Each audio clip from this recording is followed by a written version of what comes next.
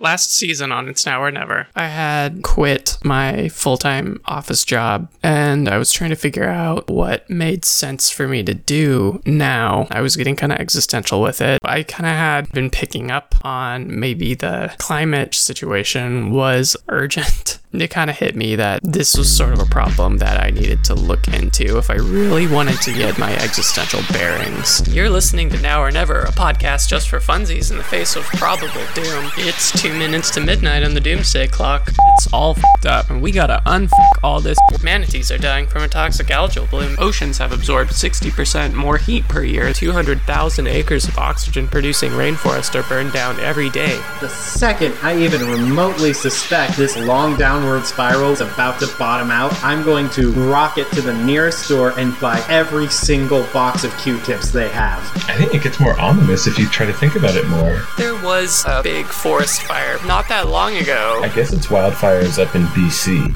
and the smoke blows south. Every day it just kept getting worse until it was like 3 to 4 times worse than Beijing. To get to Star Trek, they did have to go through some kind of nuclear holocaust. Yeah, I've seen Mad Max 1,000 times. I'm ready. I really don't know what to prepare for. Want to build an Earth ship? I do. Well, when you were talking about trying to figure out what to do in life, that resonated with me. Most of the creatives that I know, their career has always been in a constant state of reevaluation. Maybe everyone should have that, being dejected from society just so that they know what it's like. In those moments when you're on that barrier between being asleep and being awake, what is even real about the moment? What is the difference between feeling the derealization and believing in reality at face value? A more fulfilling form of spirituality for me would involve actually taking stock of how I'm living my life and how I'm interacting with other people and the world. Every once in a while I get really frustrated at work, and I'll find myself going why am I even doing this? This is the best humanity could do. This prevailing myth that it's important to keep building the society, that the society is inherently good, we're starting to question if it really is good to keep giving it your juice. Do you want to live like a Thoreauian separatist? Absolutely. Why would I belong to this type of system? I'm gonna go and do something else. Let's get as clear and just go straight to the truth of it. And sometimes you have to stare into a void and go through grieving processes or whatever. It was sort of beyond just confronting my own mortality. I guess confronting the mortality of the species. Biodiversity continues to plummet, and human beings continue there. In the words of New York Magazine's Eric Levitz, globe-spanning murder-suicide. Greta Thunberg said it best, unless we recognize the overall failures of our current systems, we most probably don't stand a chance. I don't want you to be hopeful. I want you to panic. So while I'm kind of going through this, I'm also feeling increasingly isolated. And the only way I could think of to talk about it was to turn it into a joke. I wonder if there is an aspect of laughter. You're like, oh yeah, this is really life-threatening danger for me and future generations. And then you just sit there and you go, because that's the only way you can close the door. I think so, yeah. If you're not going to kill yourself, you have to find a way to move on anyway. Here I go again. That's such an extreme, but it's so true. I mean, suicide jokes are extremely common now.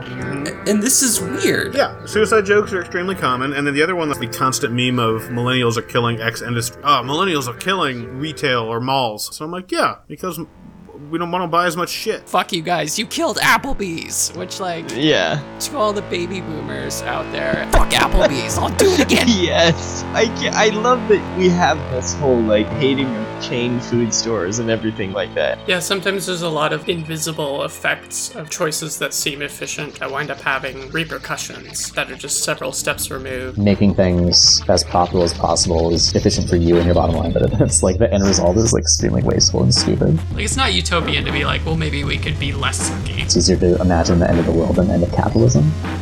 So a lot of our imaginings look like Mad Max because we can't envision a world that isn't ruthlessly exploitive. There have been so many different shapes that societies have taken. There's so many different ways of human beings interacting with each other and making meaning in the world. I'm not willing to believe this is what society has to look like. So if it's now or never, I'm gonna do a podcast just for fun. So I asked some of my friends, hey, do you want to come on? We'll just have a conversation. Garfield definitely has thought bubbles, not speech bubbles. Maybe we're in a simulation and no one's paying attention. Space magic? Space magic. Do you know the list of cool topics? But also to imagine with me another possibility. I want to pick berries. Right. I want to be able to see the stars at night. Yes. I think it's important to see these things that are like vast, that make you feel small, like you're this tiny thing in the face of the enormity of the cosmos. And I don't want to be like a Luddite and say like technology is in and of itself a bad thing. There's a lot of aesthetics of like a back to the lands, anarcho-primitivists, and then on like the other end of that spectrum is luxury space communism. I want to invite people to come on the show, talk about what they're feeling, wherever they're at in the grieving process. We're at a place right now where nothing that we can do will really stop catastrophe without a paradigm shift. When it looked like it wasn't going to get better, it was the kick I needed to find something that did work. So we'll get heavy, and we'll talk about TV, and we'll talk about what kind of world we hope to build after this one falls apart. Maybe the only way you can really build societies that are like that is just you have to build a small society where you get a bunch of people that can just let that stuff go. I think there's some value in experimenting with other ways of being, and then just the more intentionally we can transition, the better an outcome we'll have. And now...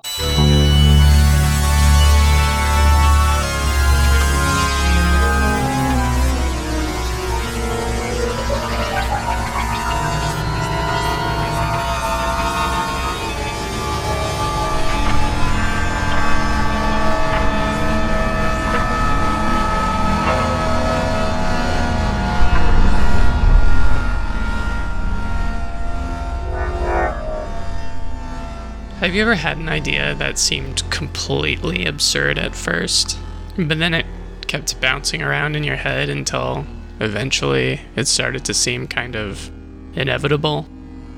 I decided to reconnect with 4 guests from season 1 and run the idea past them. I figured they'd talk me out of it. And this is the part that either sounds like inevitable and obvious or just sounds totally fucking insane.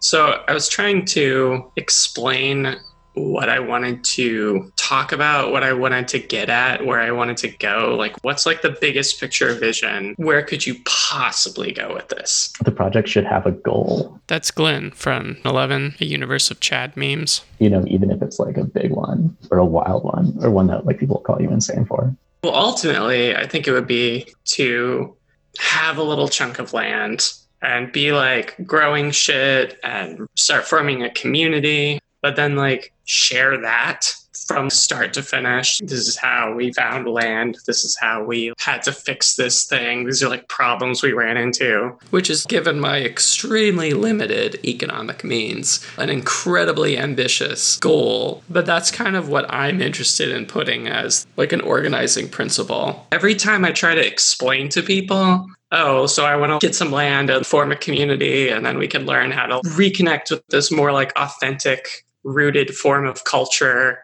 The response is like, oh, so you want to start a cult.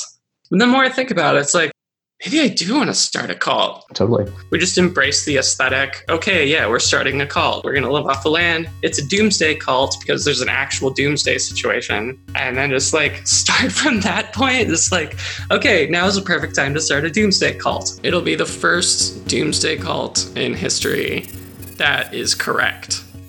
Because usually you start the cult and then you're like, oh shit, we need to like have something we're ramping up for. And you come up with a doomsday prediction.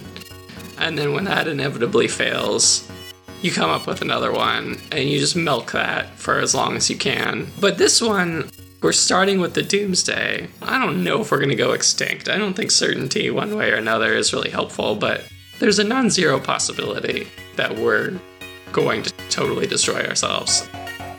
And then there's like, aside from that, even if we do survive, various levels of more inevitable calamity. I obviously don't think there's any particular day that we can count down to when suddenly everything changes. It's going to be like a gradually unfolding process. But this is the closest we're ever going to get, I think. Short of like being able to accurately predict an asteroid striking the Earth, we can at least be the most accurate doomsday cult thus far. Alright, I understand being a little skeptical at this point. I'd like to believe that if you're listening to this in the first place, you're already questioning the dominant cultural myths of limitless growth and boundless resource consumption. Hopefully, you're already aware of the real damage this is doing and the threat of what's yet to come. Maybe you're even on board with the idea of building resilient, intentional communities, regenerative farming, and cultural experimentation. But cult? Isn't that kind of a loaded term? Well, yeah. It's very easy to hear those words and go, yeah, I'm so into it. You remember Talon from all the way back in episode 1? But the word cult connotates a lot of really negative stuff that I don't think we just get to pretend doesn't exist. And how do we put a friendly face on this? I want to use those negative connotations. If you say, like, I'm in this cult, you hear that, like, record scratch sound effect. It's just, like, invites a lot of, what the fuck are you talking about? If you say, oh, well, climate change is going to cause crop shortages, and there's going to be struggles and famines, and there will be climate refugees, and stuff, people have stopped listening at the very beginning of that sentence. But if you say, I'm starting a cult, you at least probably have their attention, because they're going to require you to explain that shit you just said. You could talk about all that stuff now. But the other thing is, like, there's two different definitions for the term cult. There's the, like, academic use of cult, which is just, like, a small movement with a particular ideology that does stuff. It doesn't require a sociopathic, narcissistic leader to be a cult. You know, it's, like, a very broad term. Yeah. So really, I'm aiming for that, but we're in drag as this other thing. Yeah. We can still wear robes, though. Robes are just fun. Yeah. Robes are an elegant... No, robes are comfy. The problem with a lot of new religious movements is that if there's a new thing that people are doing and it's kind of private, this happens all the time. Like every new religious movement, people are going to be like, they're doing weird sex stuff and they're eating babies. Early Christianity, the Romans said weird sex stuff, eating babies. All the new shit, it's weird sex stuff, eating babies. And sometimes it was weird sex stuff. I don't know who's actually out there eating babies. That seems like a bit much if you ask this old timer. But they're not controlling the message. Because inevitably you're gonna get accused of eating babies. I think we should have a baby eating night where like I'm gonna eat some baby bok choys, get some baby back ribs, you know, it's up to you. Yeah, we fucking eat babies, they're delicious. Come to our baby eating night. Part of me feels like doing it in this kind of like joke way gives people something a little more meaty to respond to, even if the response is like, that's stupid, but now like let's lean into the stupidity of it. Yeah, that totally makes sense. It's also like how do you put your money where your mouth is? It's like these conversations will pretty much not really go anywhere if there's no application of it. You could be like, what practically can I do? How would I want to live if I could choose how I wanted to live? Even if it isn't a game that you're going to win. And I think that like any kind of documentary process makes it more real. I mean, it's a lot like there was a place called The Farm, but it was like San Francisco Bay Area hippies who got on a bus and kept driving east until they found a spot and they made a farm to live on communally. They were really good at being like, I don't know what I'm doing. I'm a Bay Area hippie. I have no idea. I'm going to have to ask all these old timers how to farm. They're very, very upfront about their level of ignorance. Actually, like they got pretty good at farming and they're documenting it. Owning a printing press and making stuff about it was like the real output, because it's like if they didn't do that, you know, their effect would be really limited. But the impact they had was beyond growing soybeans or whatever. Like it's something that like I look at and think about 40 years later or whatever, 50 years later. Being vulnerable and being like, I don't know what I'm doing, gets more people, more voices in the conversation. It's like this super conservative guy who's been a farmer, you know, his whole life, but he knows a lot of shit that you don't know. So even if you're not going to talk politics with that dude, his voice is still useful for the conversation. Like, where do we build it? How do we do that? How do we govern ourselves? How do we relate to other farms? Like, let's talk to people who are doing that now. It's so fucking complicated. So there's like a lot to talk through and a lot of information to parse. Yeah, totally. trying to figure out how to have conversations in that zone is kind of what's leading me into this ridiculous kind of conjectural area. It is in one way ridiculous, but in another, your wild idea, like it gives it something to kind of latch onto or orbit around. Yeah. You can still talk about all the same shit. It's just like you have something to kind of like tie it to. It becomes a lot easier to understand. And I think even people who haven't spent a ton of time thinking about collapse, if you say like, hey, we're going to start a cult, what should we do? I feel like everyone has something to say about that. I think it like opens this like imaginative space in a way that is more playful. Like it invites humor more into the conversation. Even if it means every single guest is going to have their different idea about like what kind of cult they would want to form. You've now invited X number of contributions to this ideological playground. Like maybe the way to reverse gears from global capitalism is to get more specific and hyperlocal and differentiated and nuanced and embrace those differences. And maybe it turns into like, oh, there's like 20 different tribes and they're all kind of like things we can joke about or talk about on the show. And you can decide which one you like or like roll your own, and it can all be kind of like open sourced. Maybe we'll throw a wiki up or something like that, brainstorm rituals or mythologies or something. Like what kind of rituals can we experiment with or practice with? How can we bootstrap a little ritual for mourning the loss of this specific species or something like that? So it's like a communal form of like setting an intention and creating a space. Well, people like rituals.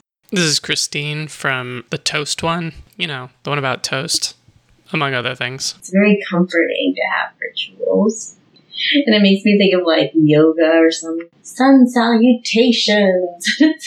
It's pretty much like ritualistic to get you on the mind frame of a certain thing, an intentional thing. It would be fun to like explore rituals. I mean, we have some certain rituals from our culture, like Halloween. Like, would we like totally change it up? Would we look back on the old ways, traditions, bring some of those back, create something entirely different? I mean, like, Halloween used to mean a lot more than it does now. Like, it used to be part of this collective recognition that the seasons are changing and the life around us that we depend on is dying and decaying, and kind of a way of symbolically recognizing that that's going to happen to us too. So this idea that there are like the spirits or energies of the dead that we can also have a relationship with, because in a way that's how we can have a relationship with our own death. But instead it's like everything autumnal about it is just reduced to a commercial color palette and a set of symbols that people can sell decorations and greeting cards and stuff around. And yeah, candy, like literally consumer goods. I want to push back against that. Like I want to grow things so that I can give a shit about when things grow.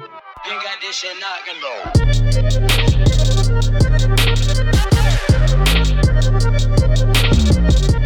I heard somewhere that lentils are low water usage. Oh, really? Yeah. Maybe we should get into that. Lentils are good. Yeah, man. You can do a lot with lentils. They're really good for you. There's a bunch of varieties. I'm really into preserving rare genetic varieties of shit. Do you think able to like get rare lentils would be awesome. That's also like kind of a market differentiator. If you're like, well, there's this weird cult down the road. They sell lentils, but they have like really good lentils. They have extremely rare lentils.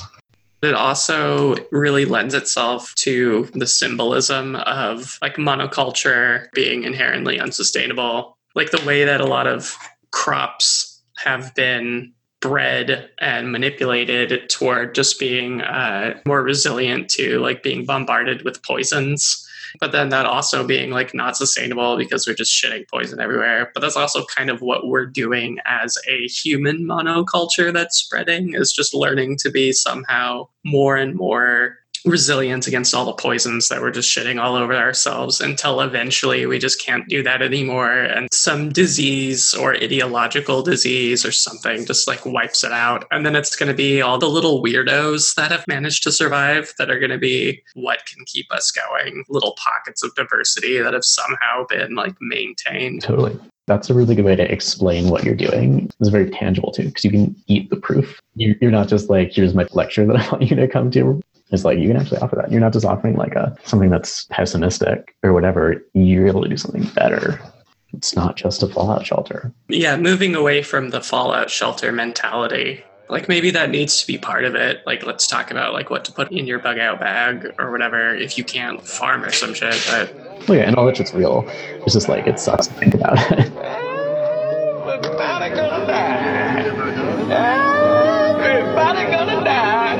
Rich man, poor man, middle class man. Look, if you haven't seriously grappled with the existential threat we're facing, not just as a species, but as the collective biomass of the planet, if you think the next 50 years are looking bright, except for just 1 or 2 speed bumps we can innovate our way over with market-friendly, sustainable solutions, if you roll your eyes at Greta Thunberg's anger and you're annoyed by all the protesters, if neoliberalism still seems like a pretty good deal, this episode isn't going to convince you otherwise. If you know something's wrong, but you think it's just about mitigating climate change or resource extraction overshoot, peak oil consumption, putting out the Amazon fires, solving the food crisis, avoiding another recession, halting the rise of fascism and far-right nationalism, or just ending nuclear proliferation, this episode isn't going to connect the dots for you. If you've done the research, disrupted your own personal status quo, and you find yourself in the middle of a grieving process that promises to end in the acceptance of a completely unacceptable reality, but right now you just have pain or anger or depression or some combination thereof, if you know, not just as a factoid in your head, but you know in your heart that half of all plants and animals have already been lost, that fossil fuel extraction has increased rather than decreased, that we really needed to act 50 years ago, that some climate change feedbacks have already been activated, that this is really, really not okay. I feel you. And in a lot of ways, the past 13 episodes stand as a record of my own grieving process. But what this is really about is the next step, the next phase, what comes after the grieving.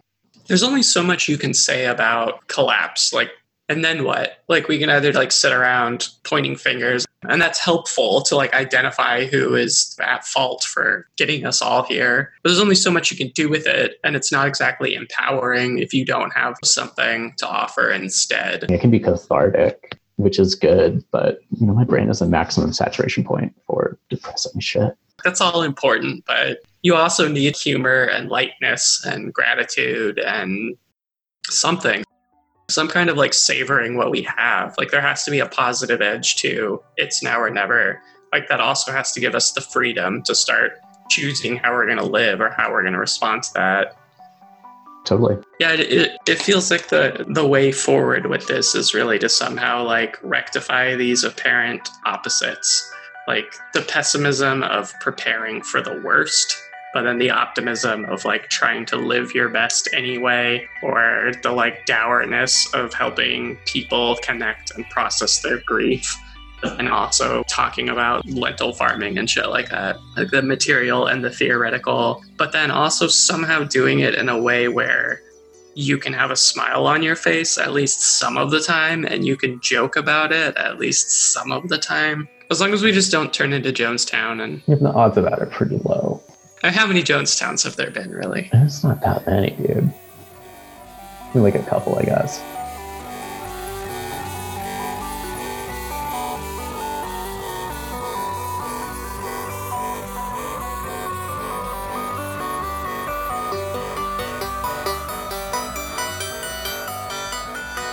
Hey, still listening? Great. Just checking in. Is this making any sense yet? You know how we used to talk about we should start a cult? Oh yeah, I still think that we should start a cult. Okay, that's great, because my pitch for season 2 is we start a cult. Okay, I'm in. I was thinking about that the other day. New listeners, Eric, new listeners. Eric was on episode 8, the one about UFOs and stuff. If you really wanted to start a cult, how would you start a cult? Well, first you have to start in India, and then write a book, and then move everybody to America, and then you have to sell so many books that you can buy a lot of Rolls Royces, and then you have a place for your commune. That is what I learned from Wild Wild Country. That seems like unnecessary steps if you're like not super interested in Rolls Royces. Yeah, that was a kind of a weird gotcha with them. I really love the first episode of that documentary. You just get this whole vision of their dream and how they're building all this stuff, and it's like really happening, and then like towards the end of the episode you get the hint it's all gonna go to hell. Yeah. I've always been sort of fascinated by cults because it's always been really amazing to me how much Jim Jones was able to accomplish, but they're like, you know, shitty. The problem is there's like one person that gets to define truth for a group of people, and everyone has to follow that person, and then they abuse that power to do something for selfish aims. But like, if everyone wasn't just following a narcissistic sociopathic leader and was just sort of all committed to some sort of democratic, like, yeah, we can actually do something kind of amazing. I'm not sure how effective it would be, because the thing that all cults share in common is that they have one person saying exactly how they think it is. And the appeal of that is that you can join and then you have this worldview that you can just pick up and no effort required. You just have to buy in. If you have a lot of independent people thinking about a lot of independent things, I think that's why intentional communities disband, right? Because there's just too much conflicting ideas about how it should happen. So there is something to the thing with cults about everybody's being a little bit brainwashed, right? Because that's how you build the cohesion and you maintain it. But then there's like the Burning Man approach, right? Where you're just creating a space, you're creating like a temporary autonomous zone, and everyone just brings whatever the fuck they want. Or like the Quakers, where like you speak when the spirit moves you to speak. And yeah, you don't see a lot of like Quaker mega churches, but like, you know, there are Quaker gatherings. Burning Man happens every year. Local burns happen every year. Like, maybe not everyone is going to do that, but I don't think we need everyone to do that. Just like, how do we make a space for the people who do want to do that?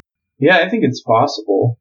It needs to be non-regressive. Yeah, we can't be hyper-focused on recreating some kind of golden age. Like, primitivism isn't quite right, but like, how do we bring intention to our way of being and the structure of our society? I don't know, man. When I imagine having a cult, I think of it having really nice architecture. Kind of like Star Trek The Next Generation. They like visit all these planets where there's like 10 people living on them, but they have these huge, beautiful compounds and gardens and all this shit. That's what I want in a cult.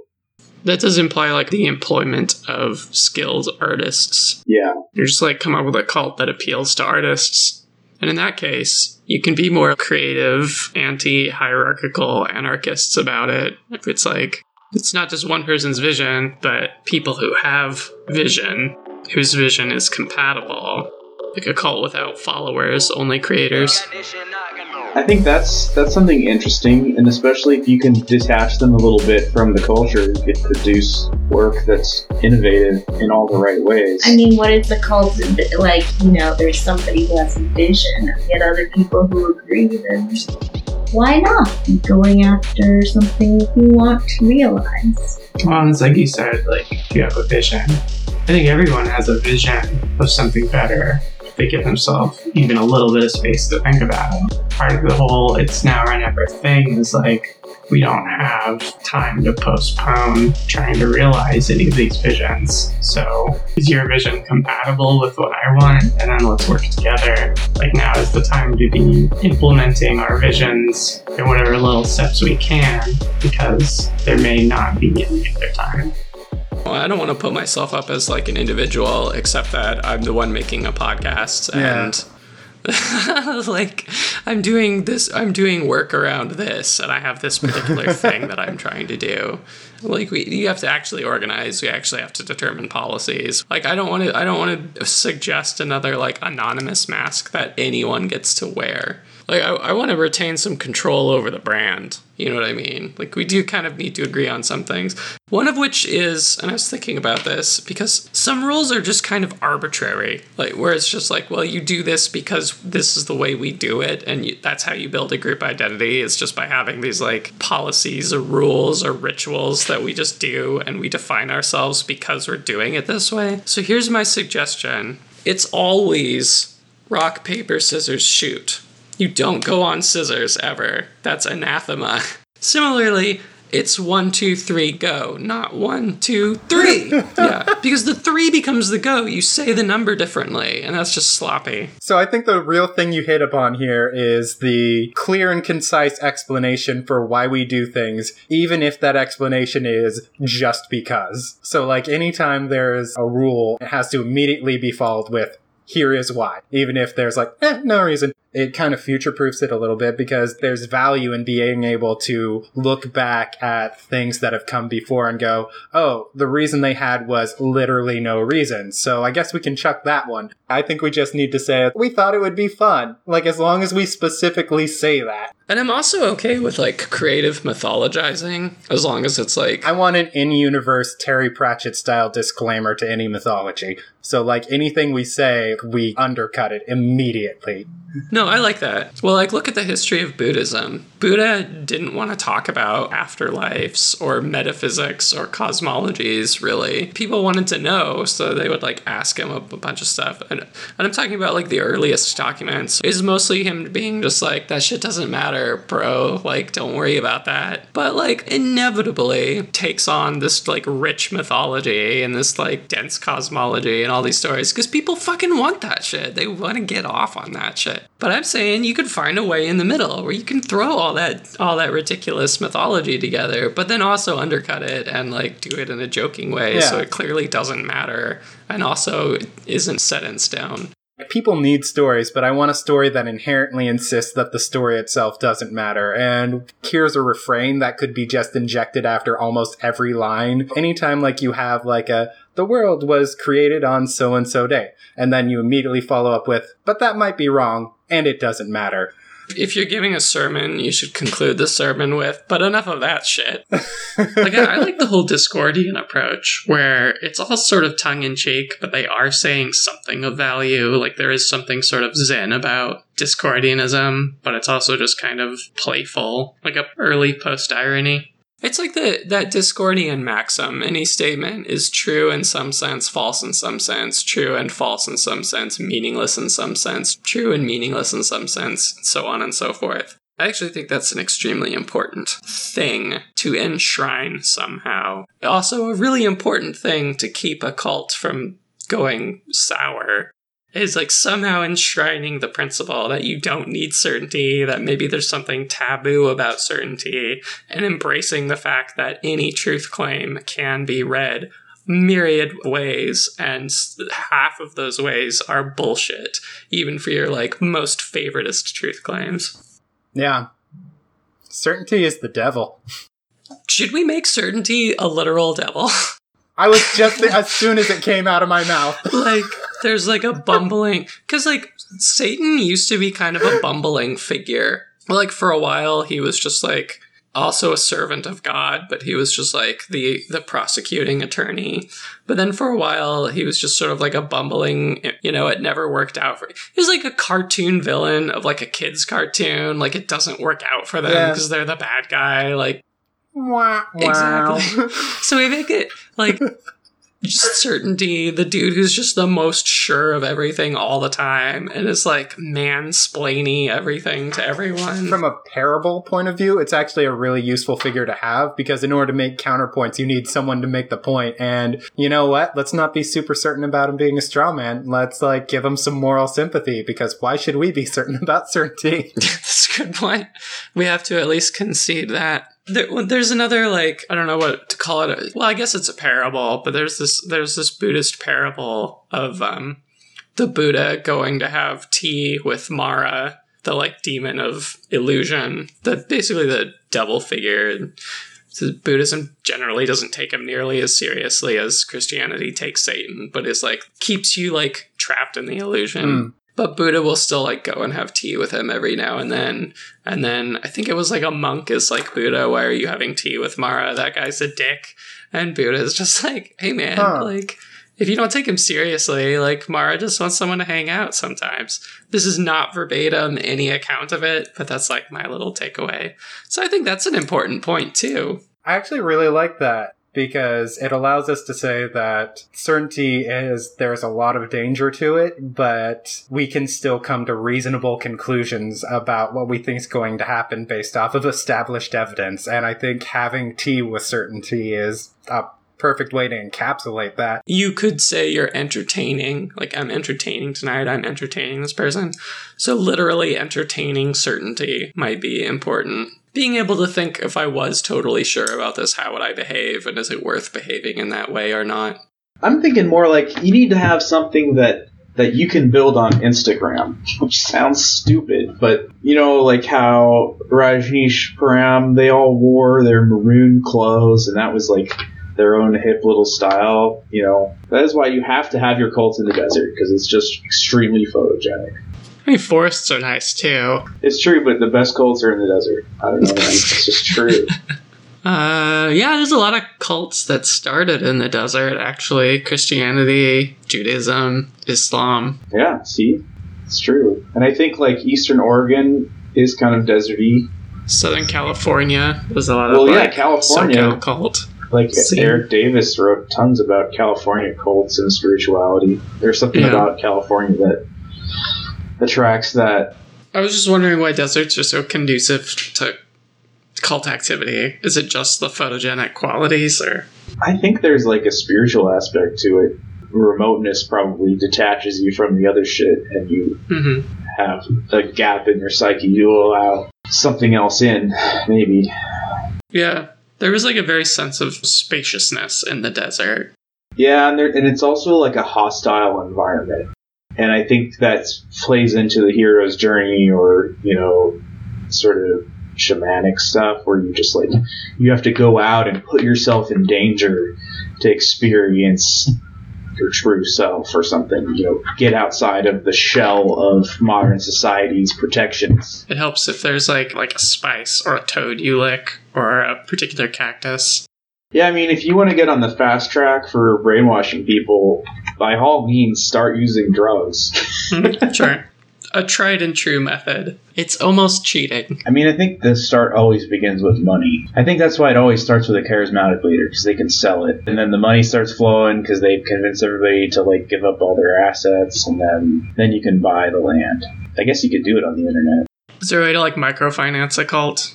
You know, it was weird. I knew this guy that bought some land, and he was trying to start a sort of intentional community with it, and he, like, put up a Kickstarter or something like that. The thing with Kickstarter is usually, like, people want to get something out of it.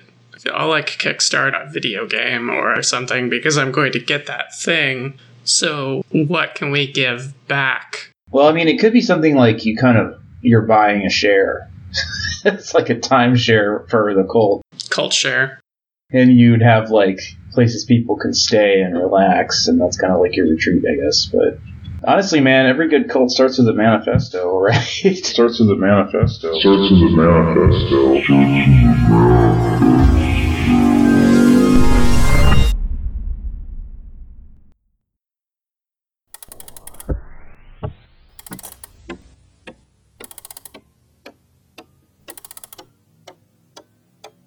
Throughout the atomic age, the prestigious Bulletin of the Atomic Scientists, published in Chicago, has maintained a symbolic clock showing how close they think the world is to nuclear war. They call it the Doomsday Clock. And now, 2 minutes to midnight. It's a little late for tears, isn't it, Barbara? We're going, Mom. Goodbye. Bye. Let us face, without panic, the reality of our time, and let us prepare for survival by understanding the weapon that threatens us. All of you have heard of capitalism. But just what is capitalism? Fundamental to capitalism is the profit motive. That is the basis of the capitalistic system. That's the incentive that makes capitalism work. Well, look around. For the first time in human history, there is enough productive capacity in the world to meet the needs of every living human. This does not take into account the human misery or suffering that cannot be measured in dollars and cents. Every day, we are tragically wasting our human resources by failure to provide for healthful and effective living. Because the capitalist demands a profit, these needs will go unmet. The whole world condemns imperialism and its bloody deeds. That's how a capitalistic system operates. You didn't seem at all appreciative. Can't we agree that capitalism is an economic system for the production and distribution of things we need and want? I won't agree to that. Well, it's easy to see that you have different ideas of what capitalism is. There are primarily two opposing forces in our society. On the one hand, the capitalists, who are the ruling class, and on the other hand, the majority of the people. For the past 15 years, I have totally discounted myself and felt off the fucking wall because I was living with people who felt, acted, and thought differently than I did. And I thought they were the way everybody in the world was supposed to be. And I thought I was absolute total shit because I obviously wasn't that way. I found out that I'm not absolute total shit. And I was giving up an incredible amount of power. A kind of traditional repressive asceticism. The law in our society basically is based upon this particular point of view. All our frustrations were learned to hold in and to repress. I'm getting fed up with it. Even if you're not really well-mannered, you could make a habit of being civil. And our anger just builds up year after year at work and our personal relationships. And all these feelings we have inside us that we just can't get out. We can't say them. And we end up screaming at people. And we end up drinking. And we end up doing countless things that are real self-destructive. When I discovered what was going on, I freaked out. I felt totally alienated, and I was seething with anger. The absurdity of it, the total absurdity of it is incredible. But what can you do when you're powerless out there, alone, faced with this kind of thing every single day? You internalize that and you start to believe it and act on it. And that's what the capitalist wants you to do. Act on it so you can buy stuff so he can make a fucking profit. What? Sometimes the grievances of people extend to more than just the law, extend to a whole mode of arbitrary power. And that's what we have here. This is a nation of laws, and you and I have a guarantee to police protection. The law is our weapon. Wherever you find the structure of domination, hierarchy, somebody giving orders, somebody taking them, whatever it may be, you have to ask, is that legitimate? You shouldn't assume it is legitimate because it's been like that. And that's not a justification. You have to ask, is it legitimate? When you do, you generally find that it can't be justified. Now, what can you do to solve the problem? You've seen the nature of the problem. But what can you as an individual in your own community do? There's a time when the operation of the machine becomes so odious, makes you so sick at heart, that you can't take part. You can't even passively take part. And you've got to put your bodies upon the gears and upon the wheels, upon the levers, upon all the apparatus, and you've got to make it stop. And you've got to indicate to the people who run it, to the people who own it, that unless you're free, the machine will be prevented from working at all. Fires and other catastrophes are dramatic events which attract wide attention. The trouble with me is getting started. I always have to force myself to do new things. I'm the same way. No one likes to sit and wait for a party to start. Party can't really get going until everyone erupts. A party calls for peace. Nobody will have any fun unless everyone joins in. So join in wholeheartedly, and you'll all have a lot more fun. An invitation even is extended to the reader to come join the fun. Party's more fun when all your friends are there. I just thought you might want to go to that party. Oh, I do. We got some work to do. A rich harvest of forgotten truths, which may influence our present-day thought and action, seems to be at hand from the wilderness. There's a whole nother millennial vision that actually can go back to roots in the Aquarian age of the hippies in the 60s, which sees the new world, the new age, the new order, the new light coming down. So it's a fascinating thing that a revolution often brings into prominence a type that is always with us, the eternal witness to the fact that things are not what they should be. This wilderness has been, on one hand, the haunt of bandits and outlaws, but on the other, it has been an asylum for political and religious refugees. Don't let the alarmists alarm you.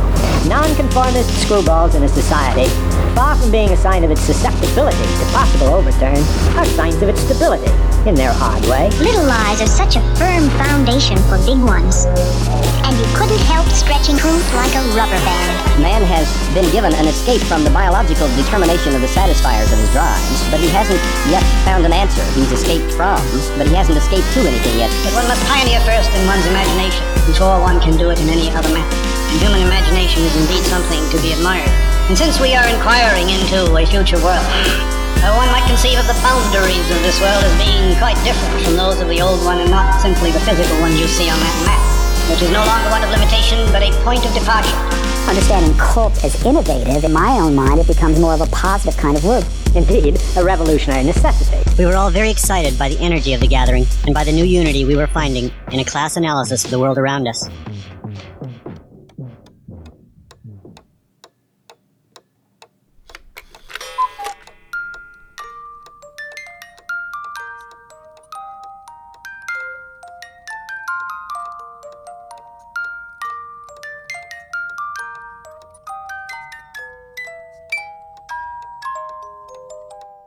I think it's not a bad idea to like throw it out there as an idea and try to like get feedback from people that you don't know.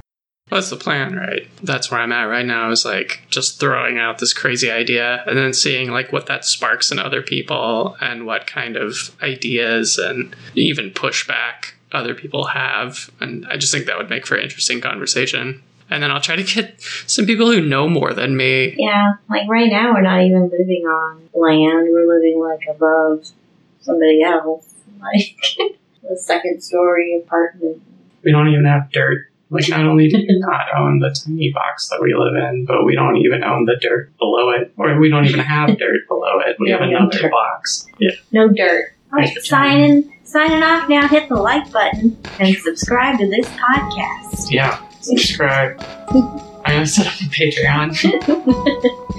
Yeah, buy Jeremy a cup of coffee. Buy me a cup of coffee. I run on coffee. Yum. I'll be hanging with the trees, you'll be outside of my leaves. We can talk again in winter. Whistle Dixie for the crows, feel the ground and decompose. Grab my lemon. So, what do we have to look forward to? What's next? Okay. Let's take a quick peek at the future. Picture the problem. Now clear your mind. Please cut the deck. Thank you. The name of the game is 3-card spread. Ante up. Card number 1. This is where we're standing right now. Each moment, a mystery revealed. The card overturned, exposed. Your mind grasping these images and symbols, trying to find rational meaning. And what a card to start with. The Tower, an imposing figure looming over all those below. Babel, the spine of the beast. The needle stuck in the last good vein of a junkie. Black oil coursing through the global techno-industrial empire. The pinnacle of the grandiosity of humankind. The point where all roads and supply chains converge. Civilization as we know it. Babylon. But the tower wobbles. All things are impermanent. One stone will not remain atop another. Not forever. And not every stone even needs to be removed for a tower to fall. It only takes one Jenga block. The question is not whether the tower will topple, but when. You see, the tower has already been struck. A bolt of white-hot lightning awareness, a burst of potential energy suddenly materialized and released. Rigid order dissolving into the chaos of possibility. The tower's supposedly solid foundations have become unstable. Second card. The midway point. The moment met, but yet to be revealed. Touched, but not truly known. Death. Death stands in the road ahead. But of course, the death card doesn't necessarily foretell doom. The question is, death of what? Of you? Who are you? What are you? What is a you? Where is the you? The ego? A cartoonishly simplistic image? The inner crayon drawing of an omnidefinitional reality? The flaking scab? The shallow point of contact between living, hot blood and everything else? Death of that? Maybe. Maybe the death of something holding us back, keeping us from where we need to go now. These cards point to energies, but with intention. Energy can be directed. Where does the path lead? Where are these energies headed? Where will the reaping blade of death fall? The very denial of death? The idea that death can be overcome or evaded, even as a civilization, a society, a species? Final card, the outcome, the still unrealized potential. The green sun's zenith. Search your library for a green creature card with converted mana cost. Wait, this is a Magic the Gathering card. Who put this in? Whatever. Alright, look, I'm no fortune teller. There's no reading the future with any certainty. Sure, you can track patterns, plot curves, build models, and intuit trends. You can tell stories. But in times of turmoil, when the stories that shape our societies and cultures are no longer sufficient to the reality, there's often innovation. New stories emerge to fill the need. Our old stories have failed us. Where we are now, wherever we are, we're off the fucking map. Our constants have lost their consistency. Collapse is like a grand koan. We're confronted forcibly with a sudden knowledge of impermanence, the arising and passing away of all things, of suffering, the suffering of clinging, and the burning away of the foundational delusions of our way of living, the denial of death itself. For me, it's not about saving the world anymore. Not this world. Not this way of doing things. Embrace the end. This world could use a good eulogy, though. What wonders were created? What horrors? What a wild ride. What a time for lovers of human and cosmic drama. What an age to choose to be born in, if any of us ever got a choice. And if not, what a wonderful coincidence that we could be here, together, to see all of this. An end. A beginning. Change. Which is, as always, inevitable and necessary. So, let's celebrate that. And the new world to come. Whatever that looks like. This podcast, like any living thing, will continue to change and evolve. Things might look pretty different this season. We've got some new stuff planned, if anything ever goes according to plan anyway. I hope you'll join us. I think it'll be a lot of fun. See you next time. Revelations come in waves. I have trouble being brave, for inside me a golden age, hibernation of a sage. I can see it all so lucid, parting every cloud and the choir singing loud. I want you in my arms,